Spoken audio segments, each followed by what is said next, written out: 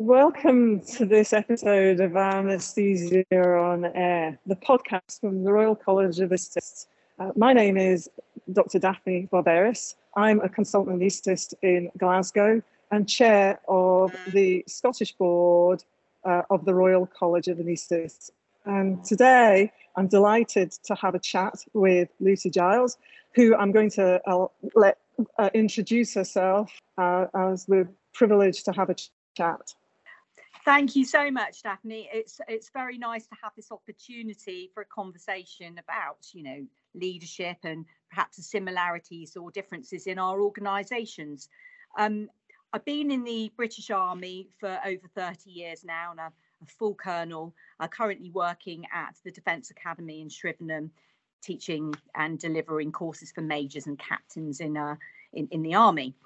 But I've had a full career, spent a lot of the first half deployed on operations in Timor, Sierra Leone, Iraq, Afghanistan, Bosnia for a few times, as well as doing UK-based operations and working with other government departments. But it's the latter part of my career in the last 10 years or so in officer teaching, training and education that I've been involved in. And I'm known to be the first female college commander at the Royal Military College of Sandhurst, or Royal Military Academy Sandhurst, I should say. And I was doing that for 3.5 years before promoting and being the president of the Army Officers Selection Board at Westbury. So that's a little bit about me.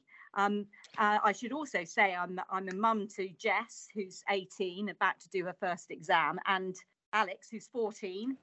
And I'm married to Nick, who leaves the Army after 35 years in August. So very much a military family, but very much a family. Thanks very much.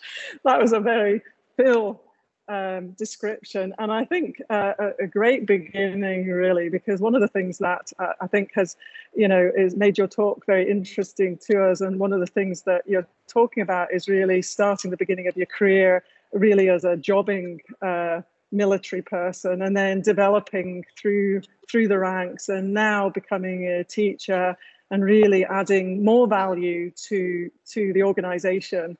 And I think one of the things that I see sort of similar in anaesthesia or as being a doctor is that, we start off in our clinical work, we lead clinical teams, and that develops. And, we try and motivate our teams.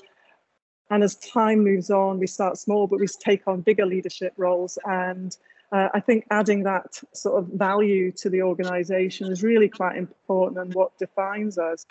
In terms of, you're talking about sort of the future for yourself as guiding about the next step in terms of choosing who becomes majors and such like. That's a big leadership role in terms of deciding who takes on the next role. And is that part of a sort of teaching structure that you do, or do you just do you decide the skills?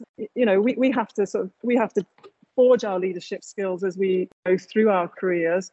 There are ways that we're taught where we go on courses, but it's very much part of military life to take on those roles as well. How do you see that working out? Well, it's reasonably similar in as much as we will start as practitioners, and then you develop and evolve through a series of interventions, both as a soldier and an officer, in terms of professional military education, and also capitalizing on the experience that you learn and capturing that as part of our appraisal process as well. How competent are you in the role that you're currently doing, and then what is your potential into the future. And when you identify talents, we then will promote people, again, whether it would be a soldier or in the officer corps, and you put people on courses that will take them to the next level. So the majors course that I deliver now, which is the last comprehensive course that is conducted in the Army, and this is at the 10-year point in their career. And it's an 8-month course. So we take people offline so that they completely focus on themselves and their competency through an accredited academic framework.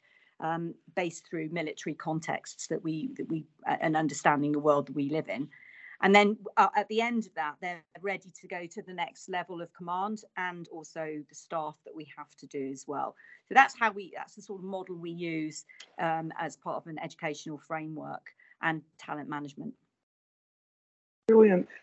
One of the things that I was interested in when I was, reading and looking at leadership particularly, is they often say as part of courses like that demonstrating personal characteristics is the important thing.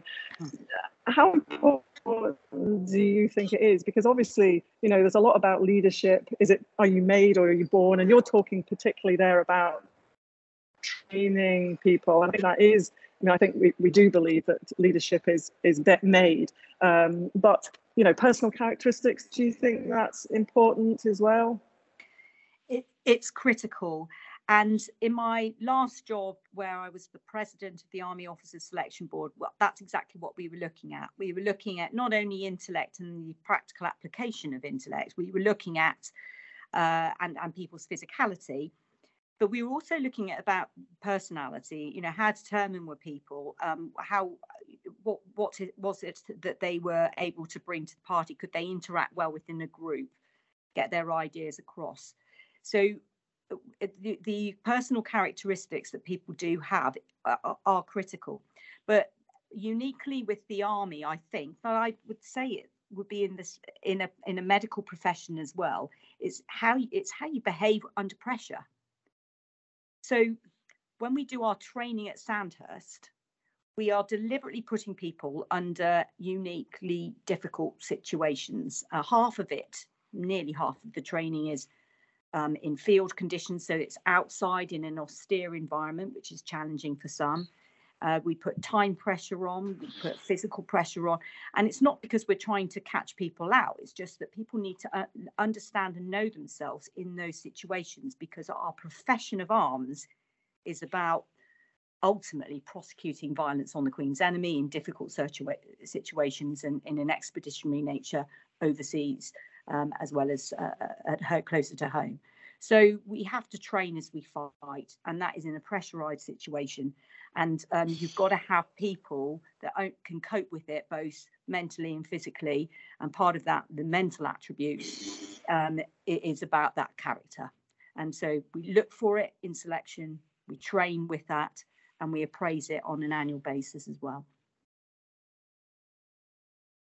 That's really interesting. I was slightly smiling there because one of the personality qualities that you said was physicality, which fortunately for anaesthesia, I don't think we need too much physicality. At least I don't think stamina to last the day. But one of the other things that we've been developing in teamwork in anaesthesia is a bit of a flattened hierarchy, which obviously I guess doesn't really gel that well with what you do. I think it does, because one of the things we notice and we now look for is to have more diverse thinking and more diverse teams. And I think that is one of the sessions that is covered in the conference about the importance of diversity and inclusivity. And when leading teams, having different points of view and having a mindset in which you're open to receiving those different points of view is critical for enhanced performance and, in our case, operational effectiveness. So being able to be able to listen to the junior NCO, the person in the room that may suddenly have a different view to the plan that you've already constructed, it's critical, because at the end of the day, it's about making sure that we can we save lives or protect lives, depending on the situation that we find ourselves in operationally. My friend of mine in Afghanistan was doing what we call a ROC drill, a rehearsal of concept drill. So you were practicing how you would actually execute the plan. And not all of the senior team were there. They had one person was away for a reason, and another person was on their leave at the time, so they weren't physically. So a junior NCO had to be in that conversation, and he came up with something that was an absolute showstopper, and it completely changed the plan. So you need those different perspectives, different ways of thinking to be effective in the team. That's really interesting. I am surprised, but I'm also really fascinated by that, actually. And that's, I mean, certainly, as I say, in anaesthesia, we've been moving more and more to that. And I think leadership is very much, as we all agree, I think it's about setting a direction and motivating others. And I think it's good that we've got that communication and as I say, flattened hierarchy to allow people to express themselves. And I think more and more in health and social care, there's an interest in ensuring that everybody actually develops a degree of leadership for and also that can express it and communicate it and develop it within their own sphere, and then go to the next stage and the next stage, obviously, from there. That's really interesting. I love what you said there, Daphne, in terms of setting direction as a leader, because I think that's really important. In a military parlance, we might call that the intent. What is our intention? What is it we are aiming to do? And if you use the metaphorical compass, you're setting the direction of travel very clearly and prepared to walk in that direction. But it's bringing the right people with you through communicating and other tools that I think is quite clear. Now, the interesting thing is, when you start to deviate from that direction of travel, and sometimes you subconsciously do it, and you don't even know you're suddenly, moving away from either the values or the organization is setting, or the task that you're involved in. So, and it's interesting to have that self-awareness of where you may or may not go, or again, creating a culture or an environment in which people will try and draw you back on track and not just chastise you or apply discipline in an unhelpful way where people can't learn to bring it back on track. So I love that thing about setting direction, because I think that's pretty key in a leadership role. One of the things that I enjoy about doing the college work is that I feel like you're trying to make against a background sometimes that's not always conducive to making a difference. Obviously, I'm sure that's something that resonates with you. Things I was interested in is, many people might say, well, why take on a leadership role? Why develop that if, especially as an anaesthetist, you can stay, you can do the job in hand. I think it's about adding more value to the profession and also sort of making a difference. Do you think that's similar? I think it absolutely is. You've got to get up in the morning every day, I think, particularly in a leadership role, and think, what is my purpose here? What am I doing? And if the day doesn't make a difference to the profession in whatever way, or you aren't making a difference to the people who make things happen, then that's when you start losing that sense of purpose, and the apathy starts kicking in, and you think, well, what's the point of doing all of this? And sometimes it's because you've lost sight, and you just you've lost sight of the vision. The fog's come down, the white mist is there, and you just can't see the wood for the trees, if again using a metaphor. But if you can have someone to help you clear, or the fog, or if it can't be cleared, you need to probably move into another space. But I think grounding everything we do into why we're doing it is really important, and making a difference to people's lives. And in your case, the reality of saving lives and making a difference to people's quality of life, and the role you would have in a medical team to make things happen is just phenomenal and has to be celebrated. So making a difference is, it grounds us all, doesn't it? And it does in the military. And I think when we lose sight of that, we've lost our way, we need to reflect on whether this is still the vocation that you need to be in. Yeah, no, I agree. just bringing something back that you mentioned earlier was the importance of equality and diversity, which is really something also very topical. But I was reflecting on the issues of self-awareness in leadership and the importance of trying to understand your own limitations. Do you think that's important as well? I think it's critical, and we have a leadership model that we use as a framework for us to, continue to develop our leadership journey. And one of them is, the 4 pillars are what leaders are, what leaders know, what leaders do, and then how they do it. So, and that first pillar about what leaders are is it's not just as simple as, am I quite didactic in these situations or Socratic in another? It's not about leadership theory. It's about, who are you? What makes you tick?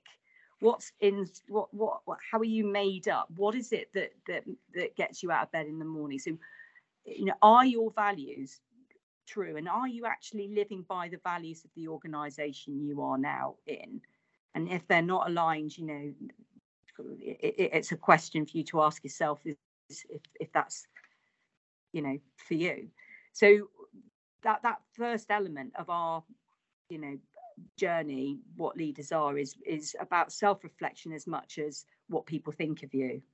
And we do a practice called the Johari window when we do some of our courses. I don't know if you do that as part of your training, but what it does ultimately is it highlights you write your own sort of strengths and areas of development, or that are out there, but you also get somebody else to do it. And what you do is end up having a blind spot where somebody else can see something, but you have no idea that they can see it. So understanding those blind spots and either accepting them and coping with them, or reflecting that you need to put your torch on and shine in there a bit more, or I think that's quite helpful. But you've got to be in the right, as I said before, you've got to have the right kind of mindset to be able to be okay with being that self-aware, because it does leave you quite vulnerable. I mean, I don't know if you find that with the teams that you work with, Daphne, that how much work and investment do you do on really understanding those individuals so that you can build the teams effectively? Well, I think I agree with you. I think it is very important. What I would say is that actually, I think within the NHS, there's a lot of focus on leadership skills and leadership training and developing self-awareness, that describing the sort of techniques you're talking about. But I would say that the development of the training is obviously not as far on as it obviously is in the military. We are more left to our own devices of learning as we go along and attending courses which are structured if you're interested. I mean, I think that's a really interesting perspective on self-awareness and how you understand yourself, because the reality is we've all got our own prejudices, and it's actually understanding them and making the right decision based, knowing that you have that, and so that it doesn't conflict. And I think that is still relevant within life, perhaps that's a bit big for me to say. Yeah, so I think only a lowly consultant. No, you're right, Daphne. It's so important, because we're, the thing is with celebrating diversity, it's not, and we all know it's not about just protected characteristics. It's about how people think as well, and the experiences they've got, what that brings to the party, etc. So it's not just about, as I said, protected characteristic. But the thing is with diversity is then you're dealing with a broad spectrum of people, and it's quite effortful getting to know everybody and how they tick, so that you can then build those, develop them all individually, but build those teams and achieve the tasks that you want to do, which is how we describe in our leadership model about what leaders do. So that's what they do, is they build teams, and through developing their individuals and then achieving the task. So it's effortful, so you have to put time aside to do it, I think. And it's I spend quite a lot of my working day literally going to people's offices, and I know it's not been easy to do that in the current environment for some people, but it's leadership through lots of cups of tea, I think they call it. So you're literally going around and having a chin wag with people, but that is work. It's part of your understanding of how people work, how people tick. I had I listened to an interesting presentation by one of my colleagues who talked about that we all suffer a little bit from imposter syndrome, whereby, you're asked to do something and you think, and I thought to somebody else, oh, I think I've got a bit of imposter syndrome. So this was a sort of self-awareness moment. And somebody else said to me, no, that's actually normal. It's probably, I'd be concerned about people who don't reflect on things and worry that, how did I get there? Am I good enough? Could I do more? And all these things. Is that something that, are you allowed to have that in the military? God, it's a good question. I've not had it flipped that way. And actually, I think it's a really interesting way of viewing things because, when I'm on stage at anesthesia, conference, I will be nervous about it because, you've got a load of people online, you've got a load of people in the room, and that you're not just up there as Lucy Giles, you're there as a colonel in the British Army in uniform, looking the part, and there will be an expectation of how that may or may not come across. And it's quite a big, challenge in some ways. And then I sort of get real with myself and I think, do you know what, this is just people in the room that are interested, and it wouldn't be here if they weren't interested. And actually, all I'm talking about is thoughts from myself based upon experience in the army, and it will be different from what other people will have had, and it might be interesting. And if one point lands and it helps somebody, then things have been achieved. So you do feel is that imposter syndrome about thinking, that I suspect we've all got it. I certainly do feel it a lot of the time, but then I need to just remind myself I'm just me, and people can take it or leave it. A little bit. Well, I think it is great and very interesting because I think a lot of these things are that they're interestingly different, but also resonate a great deal with either what we do or what we should do or where we can go. And I think certainly if you're early in your career as an anaesthetist and a doctor, I think it's good to listen to the processes and ways that people can develop their career. And I think, as I say, they're very similar. And I think even for myself, who perhaps is the slightly towards the latter end of their career, I haven't finished developing. I'm still interested in sort of adding to the service, in doing things to make change and improve things, and also hopefully to help my younger colleagues develop as well within that. And meanwhile, as an anaesthetist, we've obviously got to continue our, if you like, our day job, which is the sort of bread and butter that we work within. So it's absolutely fantastic that you can come here speaking to us at this conference, and I think it's brilliant. So I don't think you have to worry about imposter syndrome, but I think it's always an interesting question, and it was just fun when somebody gave it a name, I thought. Yeah, I know what you mean, but and it chimes with me actually, Daphne, when you mention about if I can respectfully sort of summarize the being in the twilight of one's career, because I am, and then your mind, my mindset anyway, has sort of reframed to be about trying to always give something back and add a bit of value, which is why I enjoy chatting at conferences, and it's the stuff in the margins, isn't it, as well, and having these kind of conversations. I learn so much, and if you've got a curiosity and you're interested and you're engaged and you've got that sort of approach, I think you'll always be on the front foot in any organisation and individually as well, so that you feel better in yourself, and as I said, your mindset's a bit clearer. And then I think that allows us to be able to be more effective mentors to some of the people that are coming up behind us, that may look like us or may not look like us. So I've been in a minority for the entirety of my career, with 10-12% of women in the British Army, you know, where I'm always sort of surrounded by lots of people who don't look like me.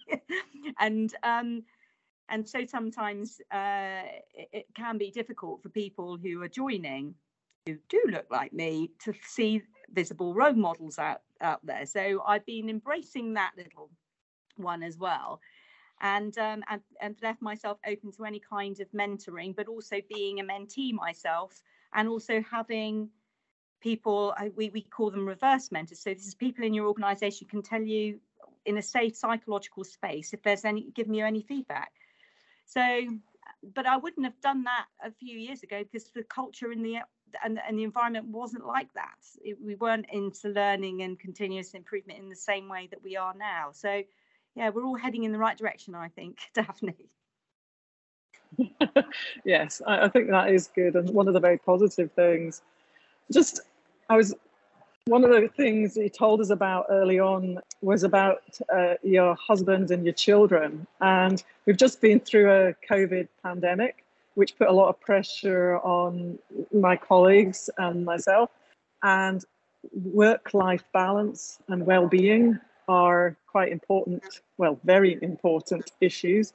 And that's something that, you know, you in developing your career, how important has that been and how easy has it been?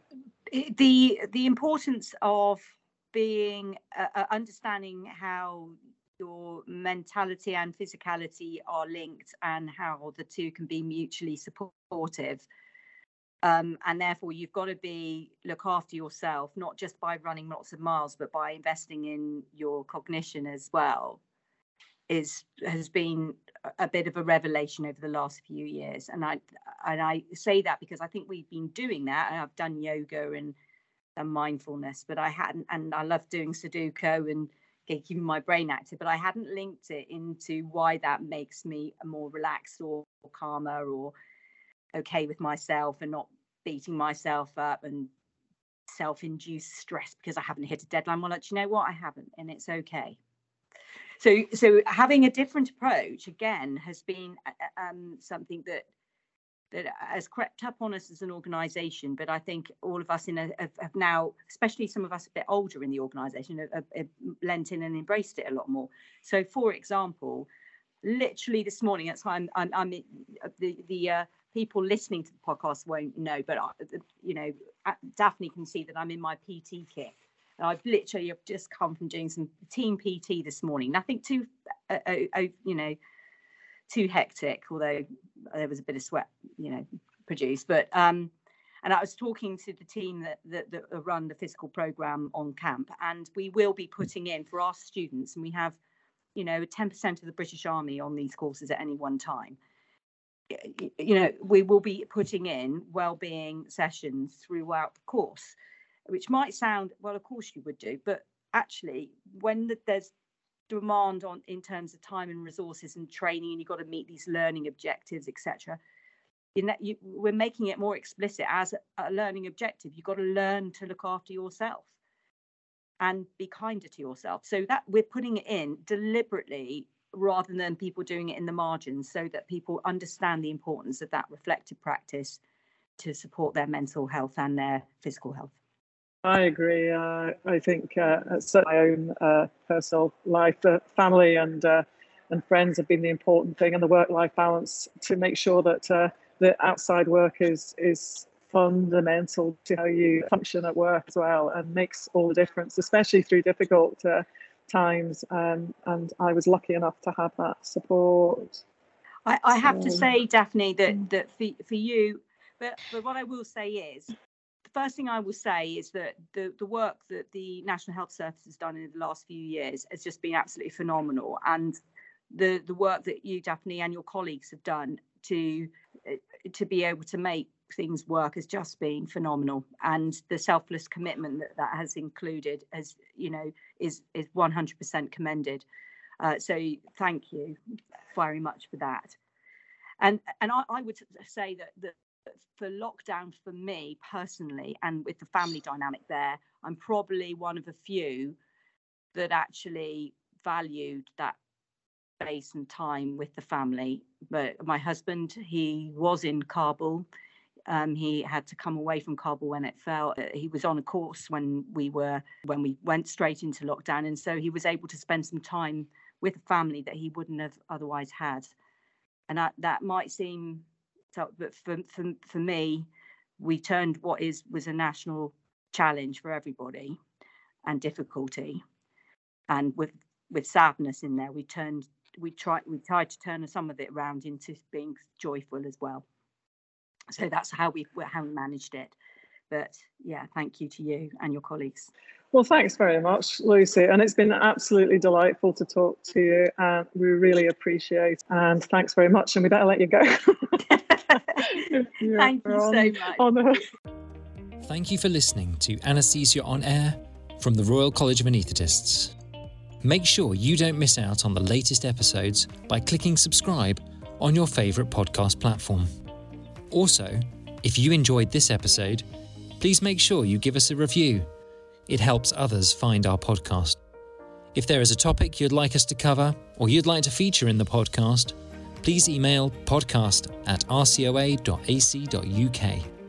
And finally, if you would like to access more podcasts, as well as videos, e-learning, webinars, and our programme of events and courses, you can find them all online at rcoa.ac.uk/education. We hope to see you again soon. Please note, all views expressed in this podcast are those of the individuals and not those of the Royal College of Anaesthetists.